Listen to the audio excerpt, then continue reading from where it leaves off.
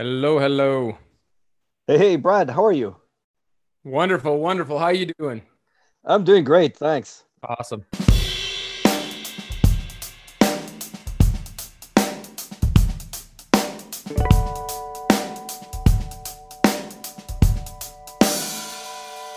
Hi, I'm Cyril, your host, and welcome to my podcast that I called I Really Want to Do This.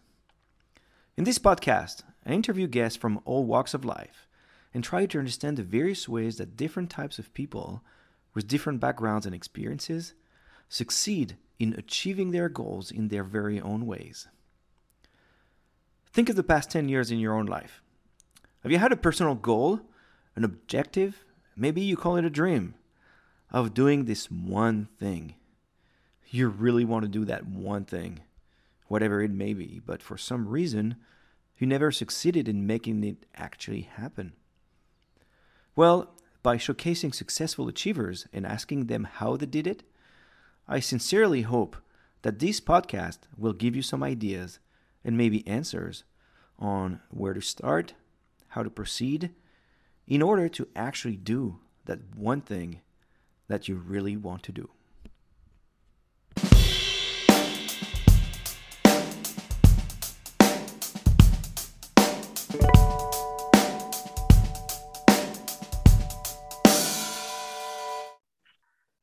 Hi, everyone. This is Cyril, and today we're lucky. We have a amazing guest. His name is Brad, and for the first time in my podcast, I do not know Brad, so I'm really interested in how this conversation is going to go. All the other guests, I knew them, and I was a little bit biased. This is going to be a complete discovery. Brad, how are you doing today? Oh, most wonderful, Cyril. Thank you so much for having me. It's great to be here. Excellent. So great to be here. We're on a Zoom call, but where are you based, and where were you born? Too. Yeah, so I'm based right now out of Houston, Texas. I was born in North Dakota, in Minot, North Dakota, Mhm. in the freezing tundra. So Wow. So did that raise you like tough? Tell me about this. We're gonna yeah, jump onto it, like freezing absolutely right. Yeah, tundra. let's do. Yeah, so there is a phrase called North Dakota tough, or there's just that kind of it's funny. My wife is growing up for the most part in larger cities, and I grew up obviously in a very rural area. Yep. And up there, we had times where the snow would knock power out for a couple of days, and she just kind of looked at you like what did you do? And I'm like, no, we just Stay sat there and inside. started a Yeah. fire, and you know, and so you actually become very self-reliant and very resilient. I'm sure when you were a kid, that weather was not that friendly, but it created some values in you. And like I'm from north of France originally, Mm. and it rains a lot. We say that if it's not raining, it's because it's about to rain. So, and my parents raised us like it's raining, who cares? Put your boots, let's go outside. Yep, And yep. and back then, of course, you don't want to go in the mud, and you're like, oh god, I got a bike to school. You don't like it, but it does create some sense of it, I'm not affected by the weather. I don't care Yep. what the weather is like, and It just simply is. Yeah. They call it the elements for that reason. They're just simply an element that is out there. In North Dakota, the rule is that typically kids are sent out for recess as long as it's above -15 below Fahrenheit. So, so yeah, it creates a different thing that the weather is simply there. That's something that is, and then it is. The other thing that I think that extreme weather teaches you to do is to be prepared. Like yeah, you kind of, you're not expecting the worst, but you're prepared for the fact that you may get some extreme challenges, and you react to it, and you got to be prepared for it and know what's going yeah, on. But if you're not prepared, like for example, when my wife asked, what do you do for 3 days? Well, we all had pantries. So you have a pantry that has food stocked up that if you can, you go back to the canned foods and you make it work. So yeah, I think one of the things it really does, it gets you prepared for that stuff. And then also, like you said, kind of like the elements are just that. So mm.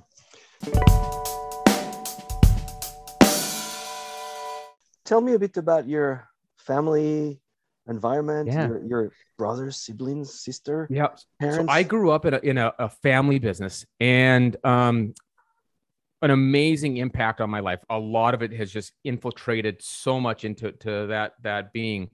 Um, and one of the other things, I had a very strong father, very, I would say demanding, kind of, borderline perfectionist, but very driven father. And then my mom worked with him in the business. And so my dad was kind of the visionary. My mom was the support person. But my mom was extremely strong, extremely, just go do it. And it's funny that, when this thing came up is that, I really want to do that. That was sort of just go do it then. And so It's interesting.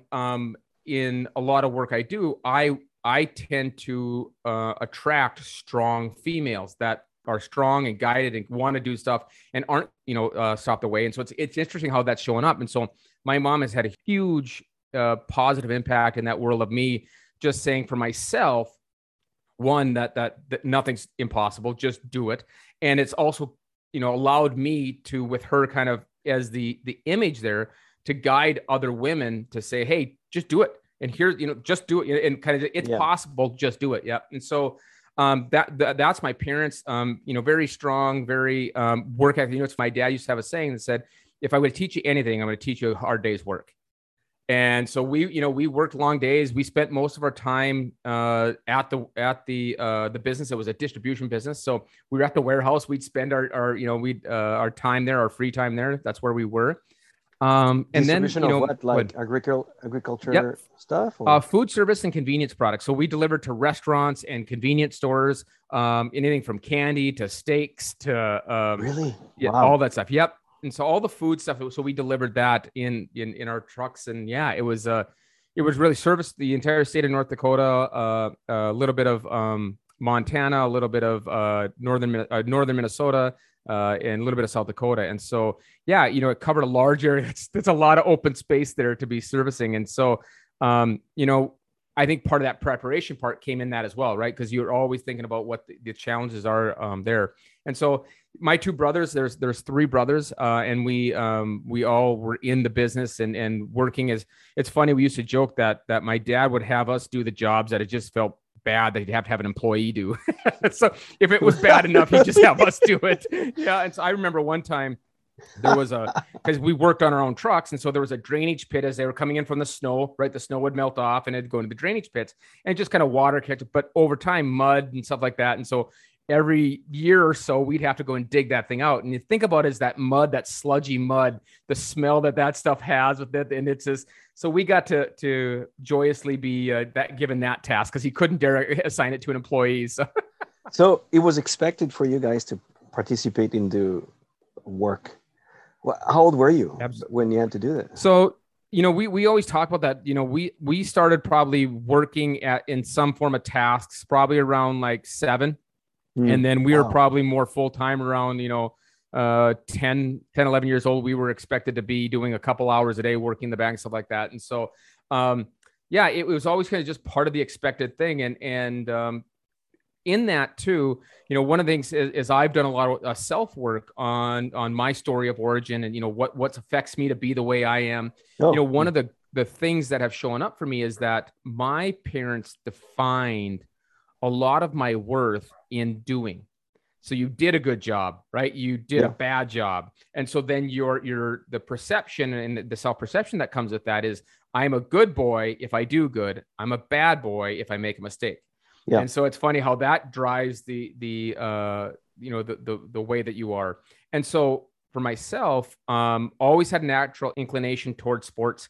I was, gifted enough that I could pick up a lot of sports and just play and win.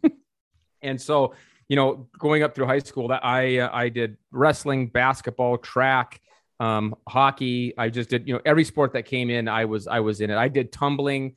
I did a little bit of figure skating. Tumbling's like gymnastics. Yeah. Oh, so, I thought it was like rolling down the hill. Yeah, well, I did that too. Yeah. And so, that competitive portion of it. So that it was a very, and without the two brothers, right? We grew up just outside of town, about 12 miles outside of town. So we were kind of on a farm. So my friends, for the most part, were my brothers. And we would, we do everything. We get into all kind of mischief out on the farm there.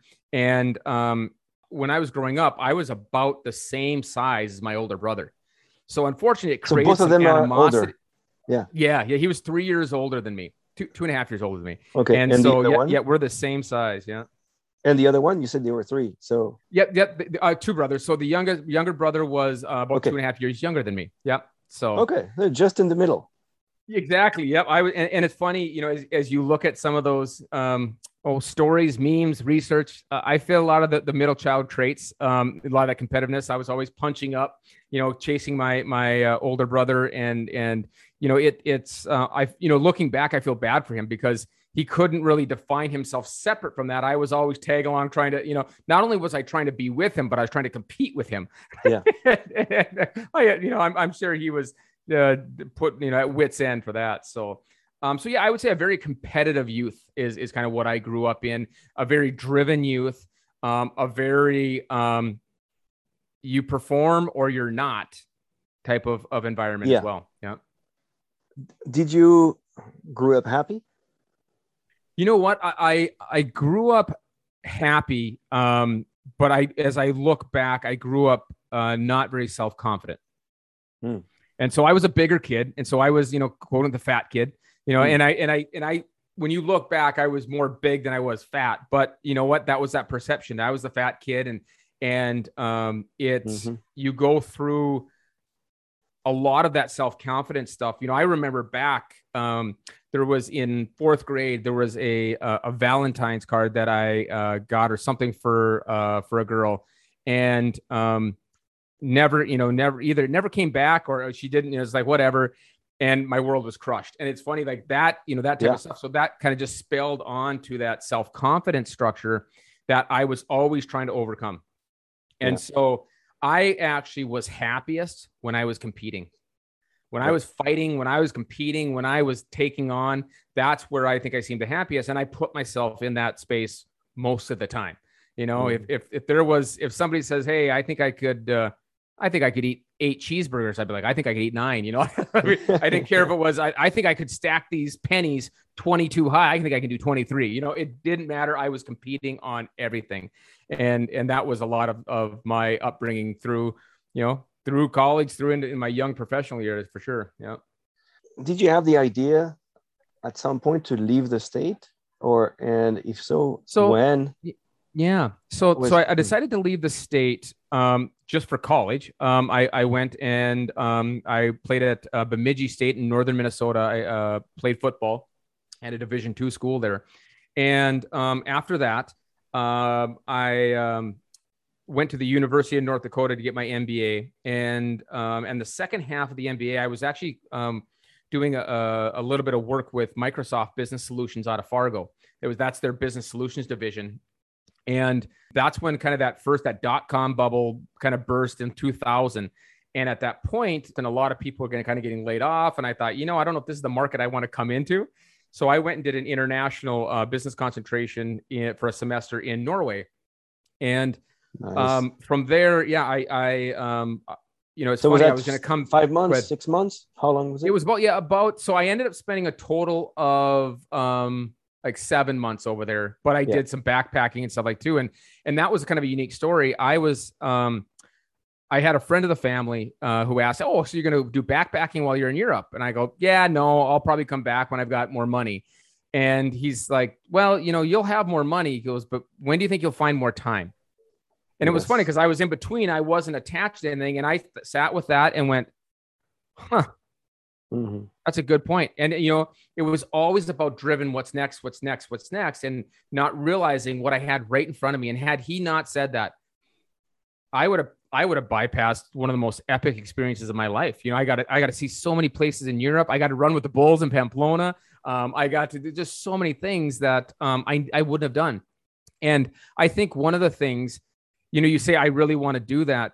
A lot of it there is being aware of the things that you want to do, being aware of the presence, being aware of the cost of time, you know, and really understanding that there's a lot of things you can replace in this world, but people and time are typically not one of them. And that part really, there's these micro events in your life that if you're listening, that's when your opportunities really show up. They kind of trigger you going, wow, yeah, I do. And you got to just not push it down. You can't say, next time or next week, next month, next year, when I have, You know, it reminds me of a philosophy that's really important to me, and it's called be, do, have. You know, a lot of times in our society, we talk about, you know, we need to have the, you know, we need to have the money, Yeah. we need to have the things so that we can do the things that we want, so that we can be happy. Yeah. Or we can be achieve, you know, successful, whatever we can be. And really, the approach that has really served me well, and I think is probably the prevailing approach that we want to have, is flipping that. Be the person that acts as if you are successful, that is if you are happy, that acts in accordance with the way you would if you were that. Yeah. And if you be that, then you will by nature do the things that support what you want to be. Yes. Yeah. And then you'll have everything you need. Yeah. Yeah. And so that was I really love guided it. me a lot. Yeah. I did the trip around the world when I was 25, and it was right after my studies. And it was exactly the same concept you mentioned earlier, which is I don't have money now, but I have time. And in 10 years, I'll be my career. I will have money, but I won't have time. And I did that 1 year, 12 months traveling, which is a blast, for $7,000, 25 countries around the world. My budget was $10 a day. That's So crazy, man. Well, and you know, it's funny. I actually looked, the Smithsonian has a private jet that they have. And I think for some reason, National Geographic has the same thing or something like that, but they will take you around the world to Machu Picchu, Angkor Wat, you know, the Great Wall, like all these amazing places. It's $70,000, you know? And so like what we, you know, by taking the time back then, right? Like so economically frugal, it was amazing, you know, but yeah, it's one of those things that to be able to see those things. And I think it does change your perspective. And that's where, when you look at really wanting to do something, I'm going to divert for a second. So I have a lesson that I teach people, you know, it's called WIFM. What's in it for me? Yeah. And when we're leading people, it used to really bother me because as we mentioned, right, I came up in North Dakota. You do the hard work because it is the hard work because it's your job and that's why you do it, right? Yeah. And this WIFM would be like when I ask somebody to do something, right? They'd be like, well, you know, what's in it for me, or what's the benefit for me, or why should I? And it infuriated me. Like, how dare you ask that question? Because I told you that's why. And as I grew, I started thinking about that. And as I was able to speak into what was in it for them, I could lead them in a completely different way. I led them already of self-motivated themselves because there's something in it for them. And so when you look at this stuff that you really want to do, understand that in it for you is a perspective, is an experience, is a way that you just can't comprehend right now. And there's all these things that are legitimate in your way, but they are legitimately keeping you from that amazing experience. Right. And you don't know what you're going to learn from it. Absolutely. And right? what stepping stone is going to be for the next thing to happen. I love it. Yeah. And that's the beautiful thing of the story of life, is that you don't know, you know, you may find out that you don't want to do it ever again. Yeah. Wow. Tell me more about that experience in Europe, because was that the first time you went overseas? You know, that was the first time that I went. No, it was not the first time I went overseas. The only other time I had been overseas, though, was I went to Australia, a thing called the Down Under Bowl. It was an all-star game. So it was over there, but it was kind of a controlled experience, you know, stuff like that. But this is the first time where I went over.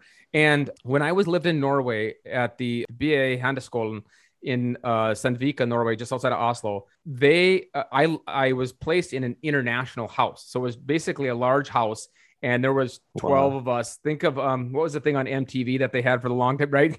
we're all in there, kind of experience. Oh, right? yeah, So, Big Brother kind of thing. Yeah.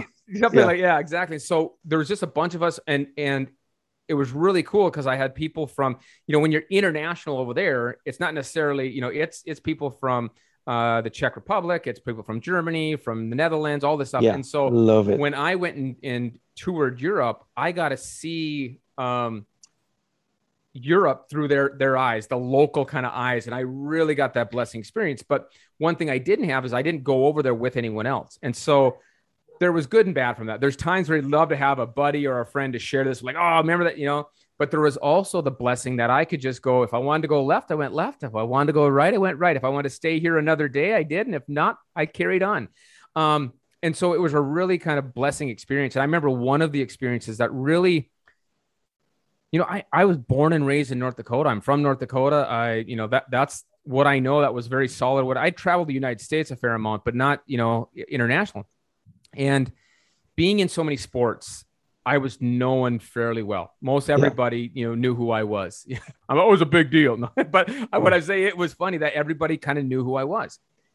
And it was so beautifully humbling to come off the airport, just even the airport in Amsterdam and Schiphol, and not be able to read a sign.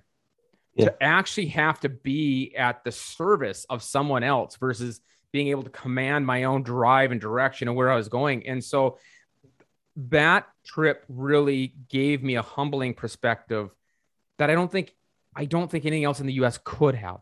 I just don't know unless I decided to live in a completely different environment. But it did. I remember when I was having a drink with a friend of mine from Germany, he was saying, we were sitting there kind of, he told me that the train station to get off, and I got the train station. We met him at this little kind of outside pub thing, and and we're talking.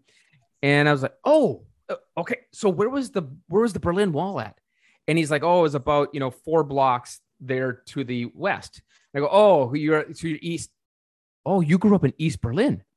And he's like, yeah, I grew up speaking Russian. I'm like, and my mind instantly exploded because I just didn't even comprehend all that stuff. All we knew was West Berlin and all the stuff. And all of a sudden, this was a guy I knew of as just a normal person, right? And all of a sudden, they were from the other side of that wall. And it was very interesting to understand how every person and really every experience and opportunity, if left to be experienced ignorant, there's a really cool something there for it.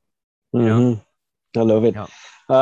No, I can just imagine you arriving in Oslo and people asking you in that house. There's 12 different nationalities. I just make it up, but say, hey, where are you from? And you say North Dakota. They have no idea where to put it on a map. People in the United States don't know where North Dakota is. So yeah, much less that. Well, I'm American. Okay, so tell me about coming from this American culture to a different culture and being in touch with all these other cultures of different countries and different languages. What did you think that taught you that you could use on the rest of your life? Yeah, I think the openness and just the listening to what is their perspective, because unfortunately, I went over in 2003, I think is what it was, 2002, yeah.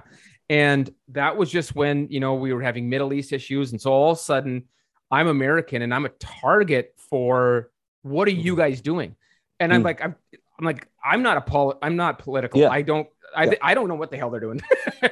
I had to depress that anger, because it's like, come at me, I'll come at you, if you're going to, and just trying to understand where they're coming from. And that took a lot for me. It still left some stuff that I was frustrated, because it was like, I'm just trying to, hey, I'm just a guy trying to get by. And so that part, but it also let me understand that, that people's perspective in the news and the media that they absorb changes their perspective of what they have. And so, like, how little we know about other cultures, that does happen in the way it's shaded, that happens. And the best way to know what's really going on with someone is ask them, connect at that one-to-one level, just really understanding people from where they stand.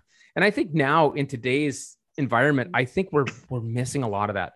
We're casting a lot of perspectives on people that we just need to sit with them. And so that's what I probably learned a lot, is just sit with people and listen to where they might be. Yeah. I love it. Yeah. For me, okay, quick story. I was 18, and like you, I lacked a little bit of maturity.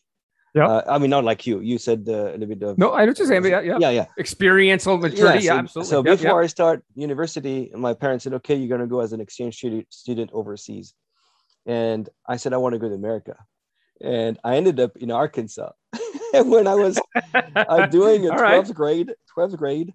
And you know what they do with exchange student from Europe? They say, oh, can you kick? Of course, I play soccer all my life. So I was the kicker in the school for our Bismarck, Lions, and I played That's awesome. football. It was awesome. But I came back and much more mature, and much more, because it's for 1 year, you have to take your own decisions. You have to, do you want to do this or that? And then my mom, that is obviously a little bit of a hen, and have child family, taking care of the kids, wasn't there. So okay, with the education I had, then for me it was a triggering point. Was that trip that you did in Norway that triggering point for you to come back and say, okay, this is what I want to do? Or you had that earlier in your life, like at university? Or you know what? It's interesting you say that. For me, people used to ask, like when they look back at my sports and stuff like that, like, wow, your parents just like really driven. Like, did they make you go to X practices and that, like, were they really strict? And I no, my parents' rule was you never quit a season. So that was the only thing. I don't care if it was a season of thespian, or if it was a season of football or whatever, you just did not quit in the middle of people rely on that. And so that was the only thing that really I felt that I remember them being, strict about, is you don't quit.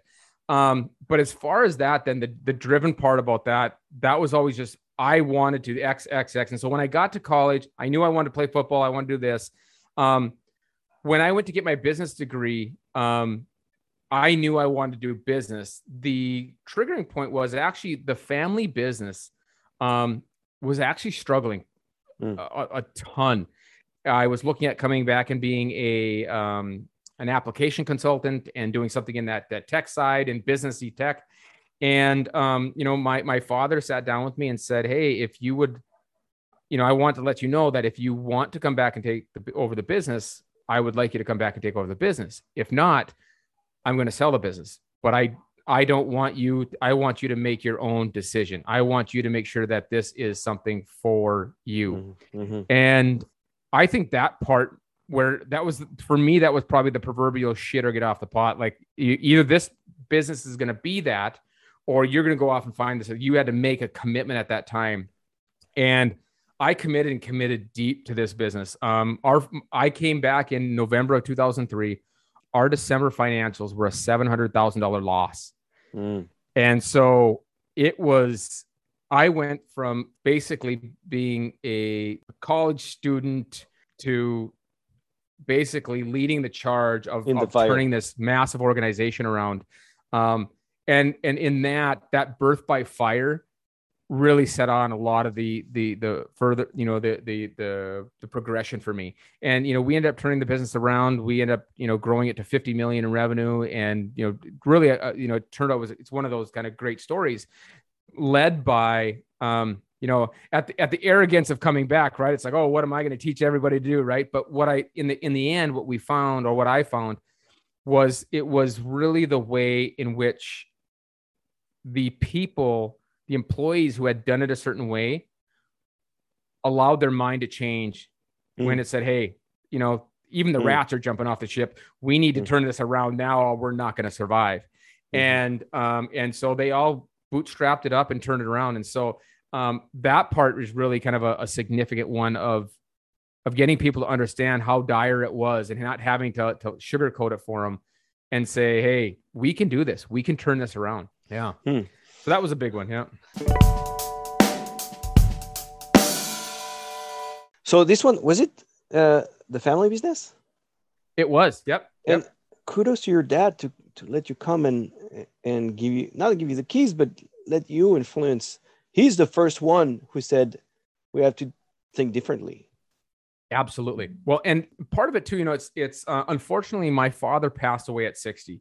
So I came back in 2003. He died in 2008. And, at his funeral, I read his eulogy, and part of it, I had mentioned that, when I said, when he finally grew up, we had a great relationship, and, I came back with an MBA in hand, and I was going to solve all the problems because I'm a smarty smart. I knew all the, and, full of school, but not of education, and, just when I finally, when I learned to ask him, so why did we do that versus why did you do that?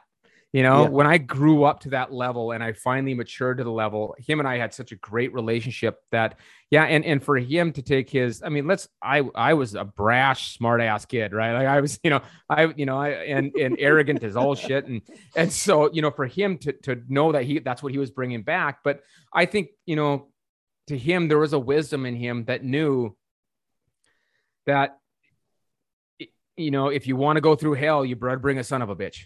And that's what he had. And so, we went through that pretty, and I would get up, I had a cot in my office. I would get there around, 5:30 in the morning. I would be there till 9:30 at night.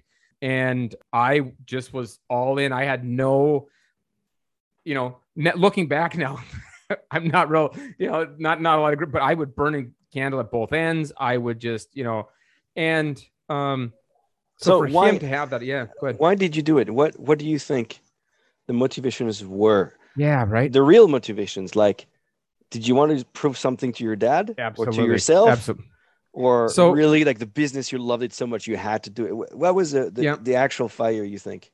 So I think there's a couple different things, looking back there, I think the ego drove a good chunk of that, right? I wanted to prove to my dad that I could do what I wanted. And there is, with the way that we grew up in honor and taking, and doing the right thing and stuff like that, and taking care of the family, there was a huge responsibility that I had to that. And my grandfather had started the business. So there was a tie into that family. Like if I didn't do it, I'd be failing the family. And so was that kind of internal self-manipulation that existed about it, but also just saying, I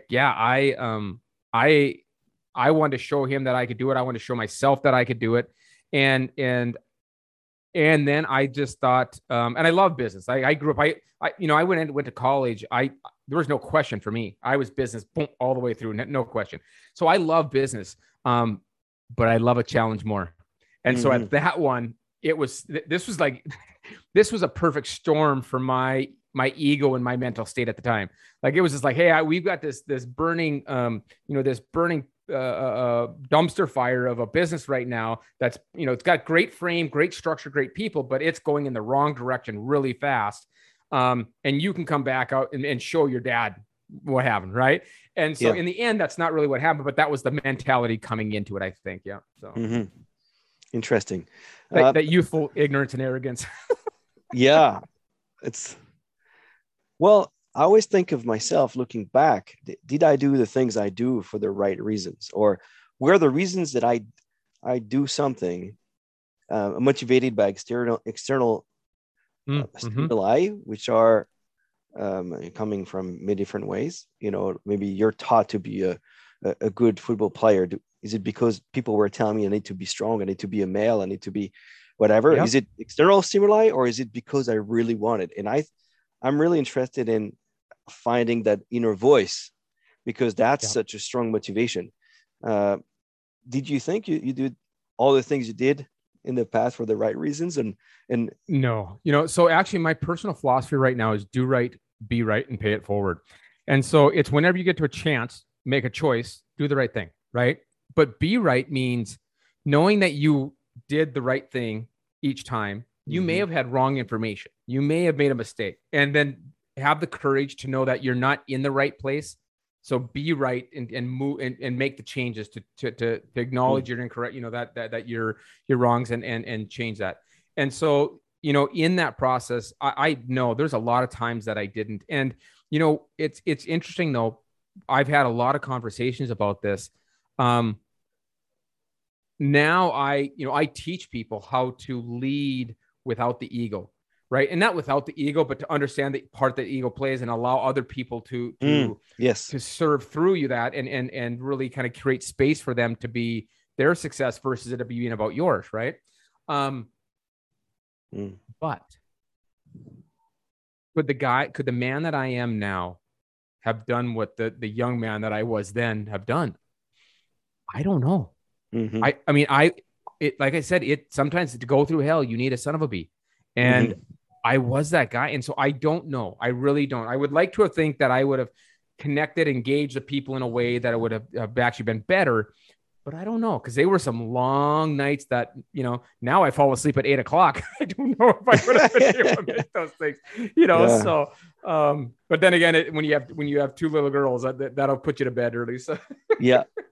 Well, it's all part of the experience and the journey. It's a journey, right? Yeah. Learning through the experiences. All right. So let's move on to I want to actually speak to that, because that's a great point. When you say that it's through the journey, I think that's a huge thing that shows up for when somebody wants to do something, when they really want to be, a lot of times what gets in our way is the story of our past journey. Mhm. And the way that it's gone, the way that it was, the way that, Yep. all that stuff comes in. And as you understand that this is a journey that changes every day, and the only way to go in this journey is forward through it. That once you really own that and really believe that, it really makes doing the things that you really want to do so much more possible. Yeah. It makes them so much more palpable, because if you forgot everything and just saw something in front of you, we talk about a kid, like when kids want to go do something, they just go do it. Yeah. Because they don't have the memory and the experiences, the being shot down, of being embarrassed, of being all these things, they just do it. And so if you're along that journey and realize that you are at the front of that journey going forward, and that's all that matters, you really can connect in a special way, so.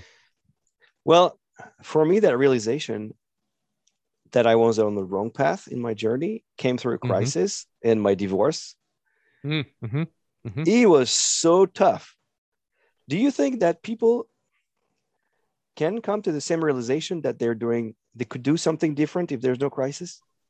Wonderful, amazing question. That's an epic question. It's a great question. So for me, in mine came through crisis as well. Like I always joke that said, there's a saying that says, sometimes the Lord uses a feather and sometimes he uses a brick.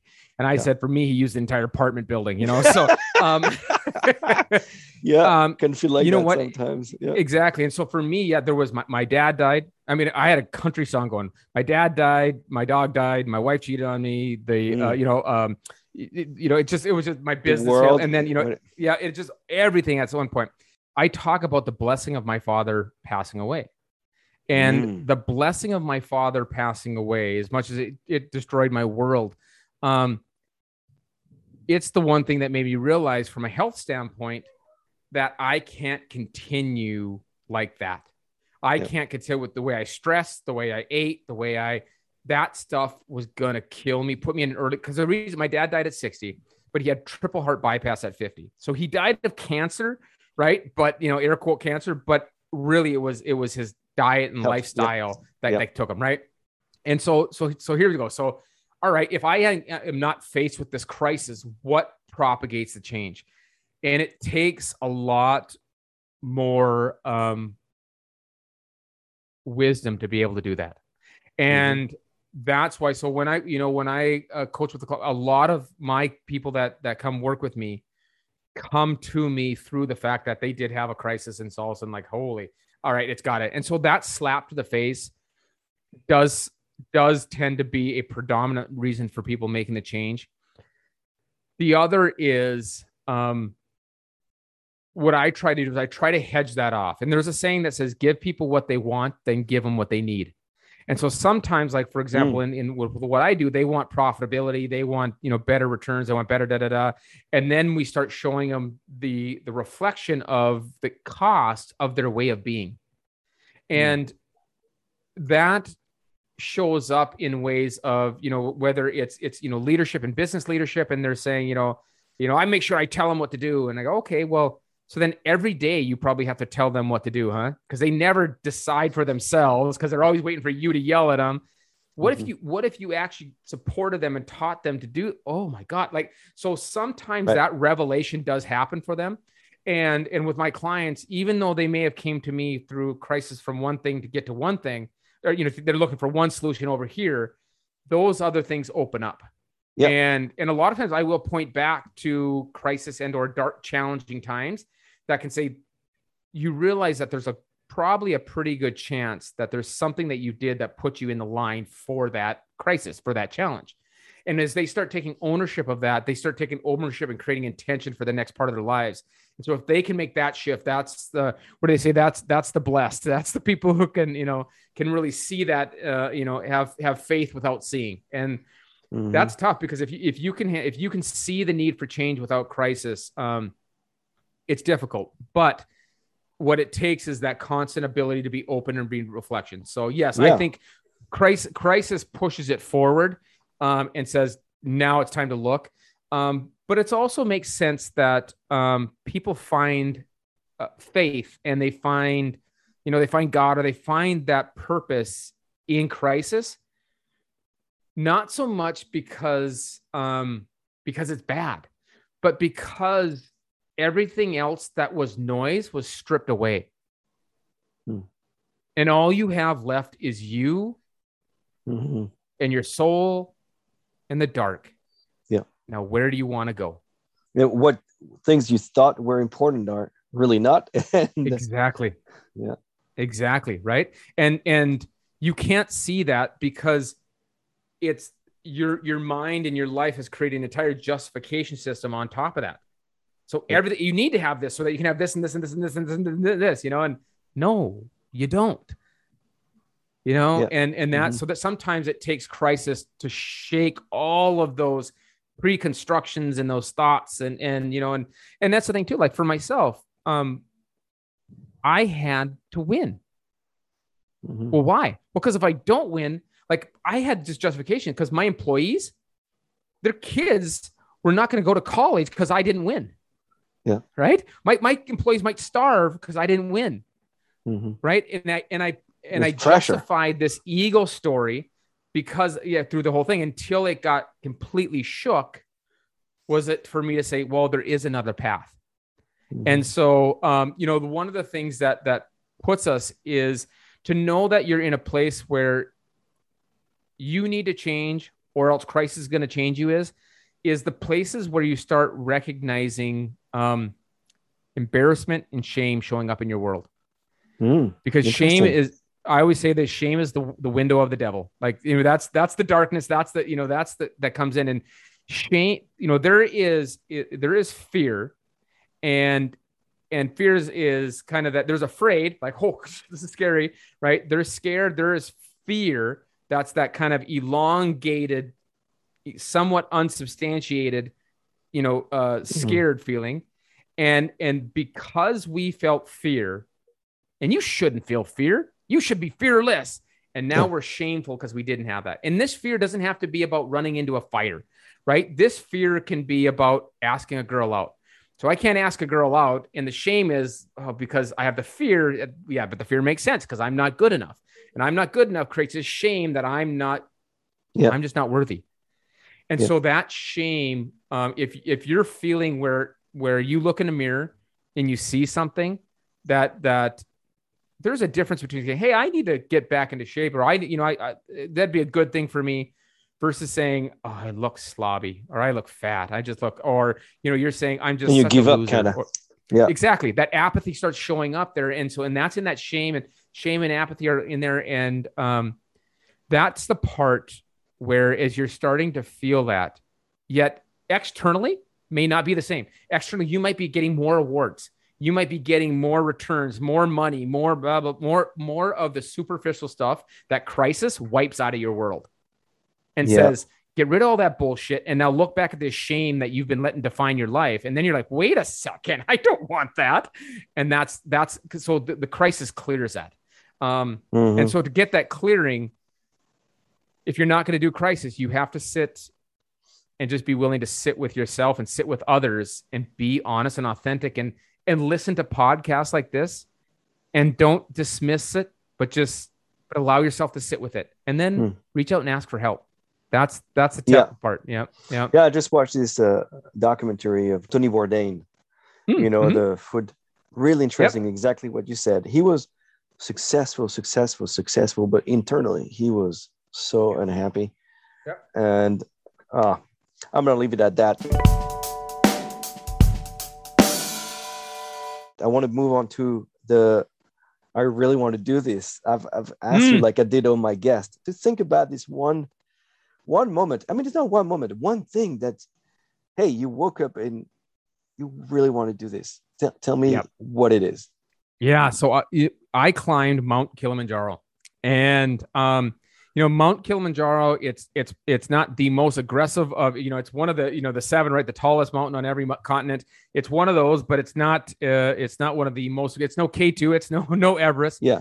But what it was for me, it was my Everest. And part of it was this. At the time, so I went to college, I was an offensive lineman. In high school, I was about 320 pounds. In college, I actually trimmed down to about 305. Wow. You must be tall. Well, how tall are you? So I wish I was taller, but I'm about 6'1". I'll give myself the quarter of an inch or something. So, yeah. But I'm about 6'1", and so I was a big guy, and I have a big frame, I had big legs, so I could carry the weight well, but it was still a lot of weight. So I got out of college and I dropped down to about 280. And so when this thing came up, how old were you?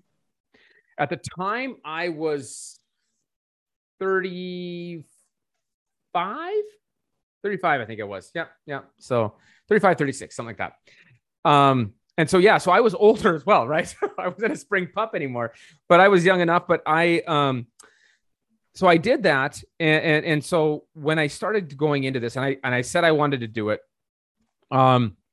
How did you hear about it? How did you read somebody who's done it and you said, I want to do it? What the origin of that? So my inspiration really was Dr. Williams out of Minot, North Dakota. He is a dear friend of mine. He has grown to be a dear friend. We first were chatting one day at the local YMCA, and he had mentioned he had done that. And that's kind of what kind of got me into going like, oh, that'd be so cool. But I can't, right? Because I'm a big fat lineman. That's the story I was telling myself.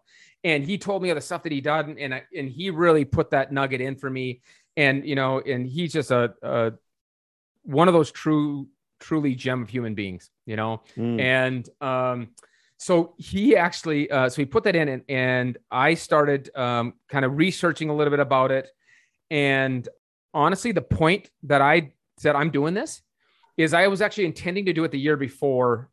But we were end up selling we were in the process of negotiating the sale of the business. And so I was like, okay, well, now's not the time to do that. I've got a little bit of things going on here.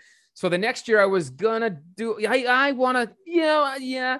And I finally just sat down and said, if you don't do it now, when? Yeah. And I actually jumped on and I used Facebook for good. I put on Facebook, I said, hey, everyone, December 20th or whatever I'm going to climb Mount Kilimanjaro. And I put it on Facebook only for the reason is that people were going to ask me about it. And I would let my ego actually work for me at this one time, but let it know that I would have to answer them that I either did it or I didn't. And, I went through the training and it was funny. So I called up REI and they did the booking, they did all this stuff. And I called up and I said, I'm booking the, thing. They said, okay, fill these forms out. And I filled these forms out and sent them in. And they called back and they said, okay, so we're doing an intake evaluation and just looking through some of the stuff. How many multi-day camping events have you done? None. And they're like, oh, okay. How many multi-day hikes have you done? None. And they're like, oh, did you realize that this was rated a 4 out of 4 or a 6 out of 6 for difficulty for REI people? Mm-hmm. Yeah. I saw that. Okay. They said, and they went up. So then, right, just to call out every fear that I had, they're like going, whoa, boy, you are so far in beyond your depth. You are not prepared for this. And part of that also galvanized me to say, there's a really cool saying out there that says, make big decisions once, right? If I'm going to get in shape, I'm going to go to the gym. I'm going to the gym every day, or I'm going to the gym. Not every day should I go to the gym. I made the decision on doing it. And so I made the decision, I'm going to be in great shape for this. And so I went and I put the time in. They have those, athletic treadmills for, for the high end athletes for running and training. I used them to do vertical as much as I could to try to get that done. I did the Bane mask, to get me to, and I just committed. You had the discipline as an athlete. Playing football in college, you got to have that daily workout. So you just decided, okay, I'm going to go back to that train and work out. Or what skills did you use to go a bit back from one day to another to have that discipline? Yeah, absolutely. So I definitely leveraged on my ability to be very binary on things.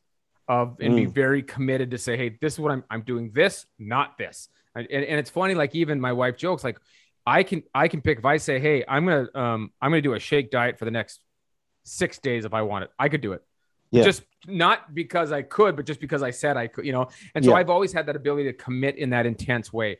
And that really kind of helped me do that. But this was what I found was that made this especially challenging is that this wasn't explosive, tough, mean, punt. This was committed, marathon-like, long, and that's just not what I did. I was an offensive lineman. I ran for 4 seconds. I'm running for more than 4 seconds. That running back better be by me or he's in trouble. So that was a very much different. And so that type of change in the way that I had to do it had to change my mentality. And I think it was the fact that I did commit got me through and said, hey, I put this and it's out there. People are going to ask me. and that commitment really did it. Yeah. So how did you do it?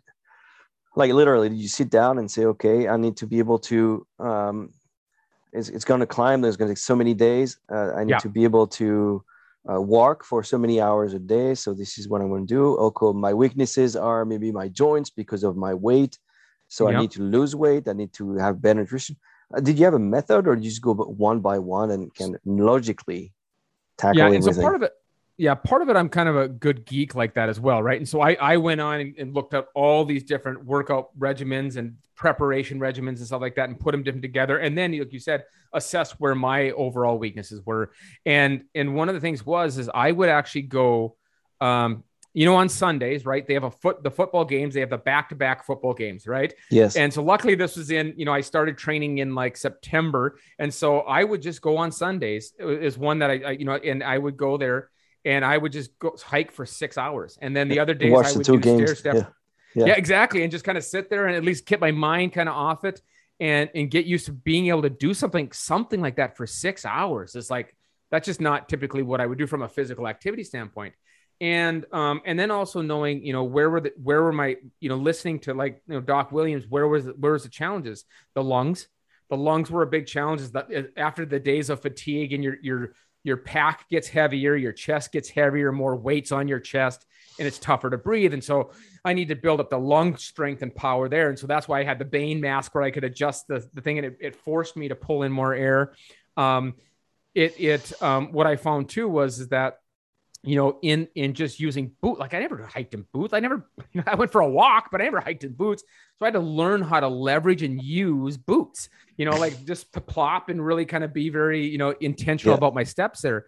And that part really, really allowed me to kind of focus on a couple of those key areas. And then, just like I climbed the, I don't know if it was the Empire State Building or if it was the World Trade Center. But in the stair stepper, they had the number of steps that it was. And so I would do those things and, knowing that quad leg strength would be needed for what I was doing. And then actually, knowing that as being a little older, I would need some pliability, flexibility. And so I did yoga 3 days a week. And knowing that, so looking at what I'd heard people do, people that had said, I'm glad as an older person, I was flexible. I did some stretching, so that's the stuff that I really was able to put that together and have a kind of a concise plan. Yeah. So, but it really, the part that I had to really get over though was my premise. And my premise before was I'm an lineman, I'm an offensive lineman. I'm a big guy. I'm a fat guy. Right. And big fat guys don't climb mountains. Yep.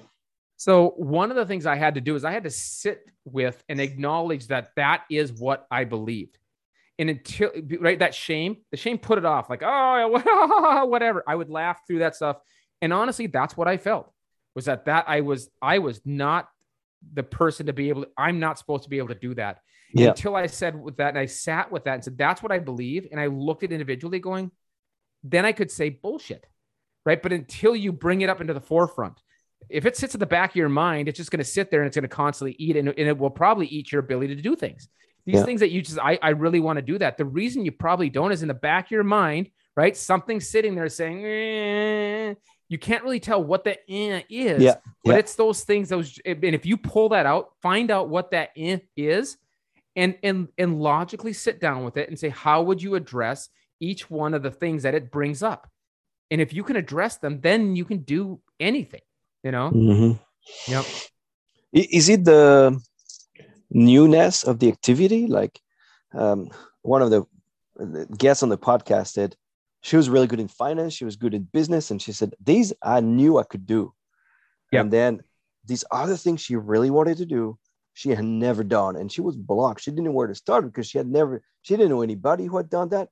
Like, was there a little bit of this on your? That's a huge. That's a great point. It's a huge part of anything. Like, so, I in a lot of stuff I took as a fish to water, like sports, right? I would just pick up the ball or pick up I would just play and I could win, right? And one of the things, for example, is I just picked up a couple years ago the ukulele, and I'm playing the ukulele, right? And I am I find myself struggling to pick the thing up because I'm bad at it, right? Yeah. And I'm getting better, right? I'm still bad at it because for me, newness of it made it so much difficult. And so the fact that I would try it for, I gave it a really solid 6 hours over a week or a month, right?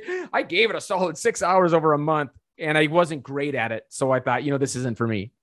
And that part, I think that's where I think we show up when we kind of try things, we toe in and we didn't really commit. And so if I jump in and commit, I usually can get past that, but I have to acknowledge for myself that there is that churn space that just sucks. And I'm not going to be very good for a while. And that's got to be okay. And then you just focus on the process. Right? That this is part, as long as you put that in as part of the process, it'll allow you to be able to kind of make that transition. Yeah. It's the stories we tell ourselves. Like, you're the big kid from South Dakota. Why are you going to go in Norway? Why not? And then why are you going to climb a mountain in Kenya? People from North Dakota, South Dakota, sorry. North Dakota. They don't do that. We have no mountains. Right. So you're not going to pick up the ukulele. Yep. Hey, we're from North Dakota, right? So, and I think the strength is about saying, why not me? I want to pick up the damn ukulele, do it and play a Hawaiian song in North Dakota if you want to. Amen. Right. Well, and part of it too, and that's part where there's a part of it that I was blessed in that kind of why notness to ask that question. And I think there's a part of it that we need to train ourselves and honestly ask the question, why not? Why not me? Yeah, why not? And I think the problem is we don't dare even ask the question. Yeah. We just go, nah, and we laugh it off. No. Ask the question. Why can't you do it? And give a good reason to yourself. Yes. Or do it, and And because I think the answer is like, we want to be good at it. I mean, it's not the one answer, right? But we want to pick up the ukulele, be able to sing in front of 20 people and have them clap and think, whoa, you're so good, right? With the expectations of the final result. We need to be good. Why? Like, I started the podcast months ago and I said to myself, I'm not going to do any expectation. Of course, there's a million podcasts. Everybody's better than me, right? If I were to think that, I would say, I'm never even starting.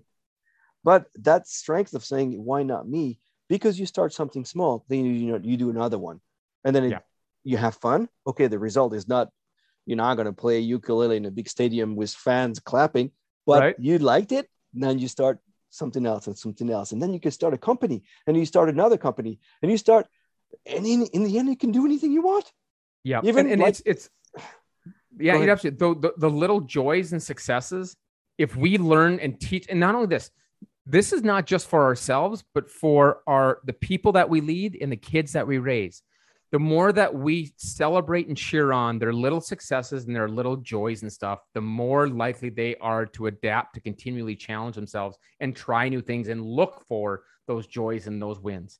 That part is really, there. And like, I think there's the saying goes, I just brought it up, is our deepest fear is not that we are inadequate. Our deepest fear is that we are powerful beyond measure. It is our light, not our darkness, that most frightens us. It's like that there is something so possible out there that we'll do it halfway and we won't have lived our light. And that's such a challenge that holds us back, because we never even get a chance to see if we don't step that. Yeah. Let's do it. Yeah. So I assume you finished climbing the Kilimanjaro and summit. Now, here's a question.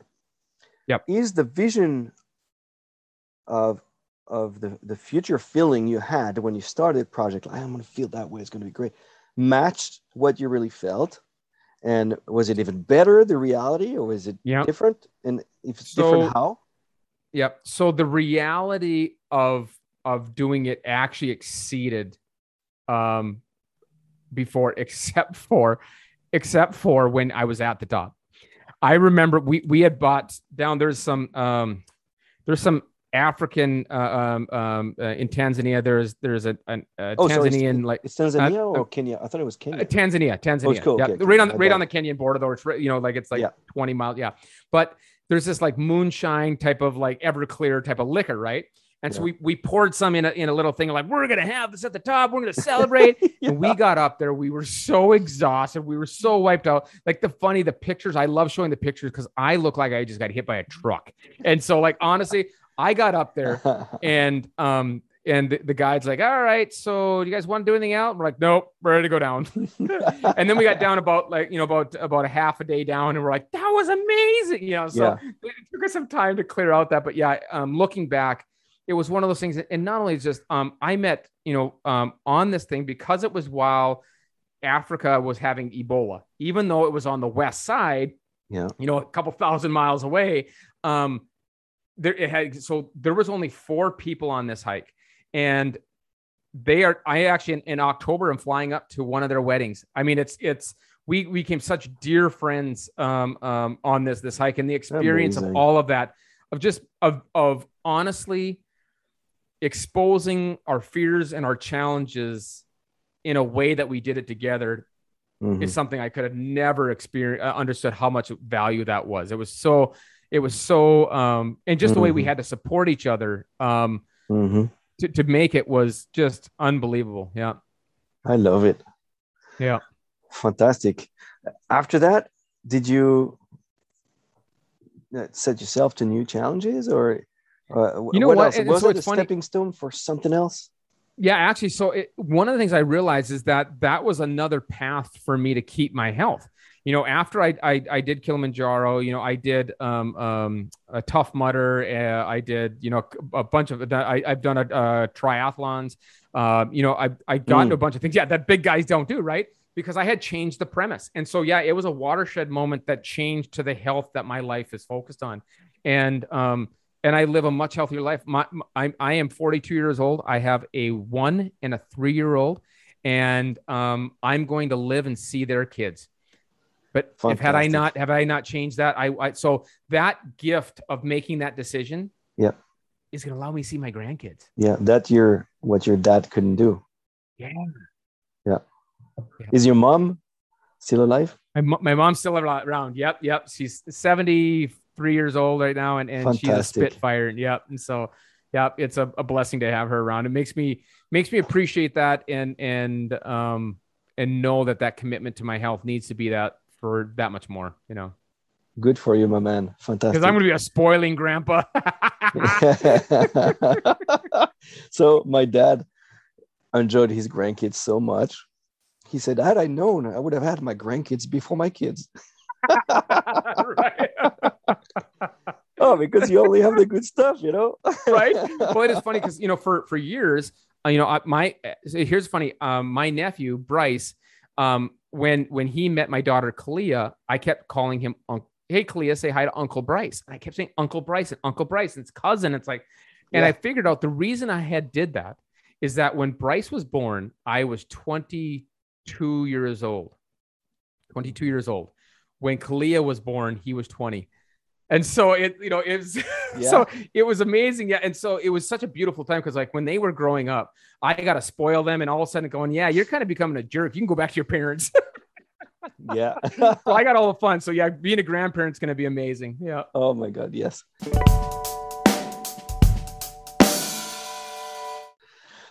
Listen, I think we could speak for hours. This is really, I know, really fun, the back and forth. But I'm going to finish with 3 questions on this conclusion because I want to be respectful of your time. First thing, if you had a conclusion to the listeners, like one takeaway that is something that works for you, you give us a lot of quotes and mottos and all these will work. But if you have one thing that you want them to remember, something that you know is going to be useful for them, what would you say? Yeah, I love this one. You are exactly where you need to be. Even in the painful moments. Yeah, absolutely. Oh. Because where you are right now, the next moment is something you get to choose. And you start, if you've been a past where you've been a result of, and you've been a victim or you've had all these things, you get to choose right now what the next moment is. Yeah. And so no matter what's happened, no matter what judgment you have upon your past, you are in the perfect right spot right now. And now you get to choose what's next. I love it. This is so powerful. Thank you, Brad. Okay. Absolutely. Two last thing. One is the reveal of the song. I screwed up again. I forgot to send you the information that you had to listen to it before. But if I'd like to say, like, music is so powerful. I thrive on music. Anybody turns the music on and when they're in the car, they could end up singing. What is that one song that you love, that your go-to song just to turn you in a good mood? Yeah. So it's tough because there is 2, but I'm going to give you the one that is. Oh, you could give me 2. All right. So the one that I sing for my daughters for lullabies, and it speaks to me so dearly, it's by Israel Kamakawi Viole, and it's called A Hawaiian Like Me. And it's a short song, but it reminds me that no matter where I've been in the world, I've always been a Hawaiian. Like when I was there, when I lived there for 3 years, that my heart, it's funny. I flow with them. Like that's, it's funny. Yeah. People always, you can't see me on the podcast, but I am white. Like, so you're red haired, are you? I am. I've got a little bit of Scottish, so you're Norwegian. What are you talking about? Yeah, right. I know, right? That's what they used to call me, the Viking, when I was living up there. So it's funny.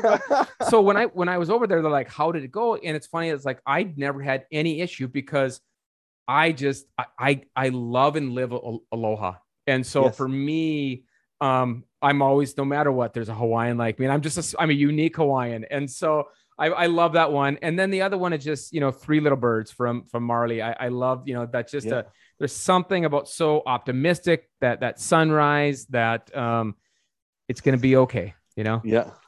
I love it. Thank you. Okay. Very last thing. All right. Where can people follow you? If they say, look, this guy is so cool, I want to follow him. Yeah. Or learn more about you.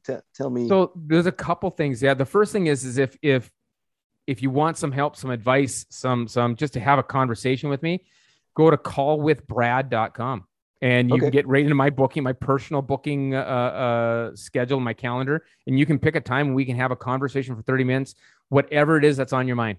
That's what I do. The good Lord gave me such blessings and opportunities. That's how I get to serve. Good. And so, yeah. And if you want, the other place you can go to is thegreatnessgarage.com. And from there, you can see my podcast. You can see the group, the Facebook group that we share. For business owners, we share questions that they have. There's a bunch of free content on there. 15 minutes to freedom was one of how to create freedom in your world. And really, just it's a way that I can serve and let everybody just whatever you need. Hopefully, you can get it there and serve you. And if not, you can jump on a call with me and tell you I missed the mark. Yeah. Well, I love it. It's easy. Cyril, yeah, and Cyril, thank you so much for hosting in such a gracious way today, and being just such a conduit to allow this stuff to be out and help the world. And listeners, you have got a great podcast here. Enjoy it, love it, share it, because this is a good one. Thank you so much, Brad. I love it, and I do it out of passion, so it's gonna keep going for sure. I'm learning so much. I'm talking to amazing people, so I feel like I'm the one blessed to do this. But thank you so much, Brad. I love it. Awesome. Thanks to all the listeners. I'm your host, Cyril, and remember, life is an adventure. Go for it. Usually I say live it, but today I feel like after I like that. Go for it.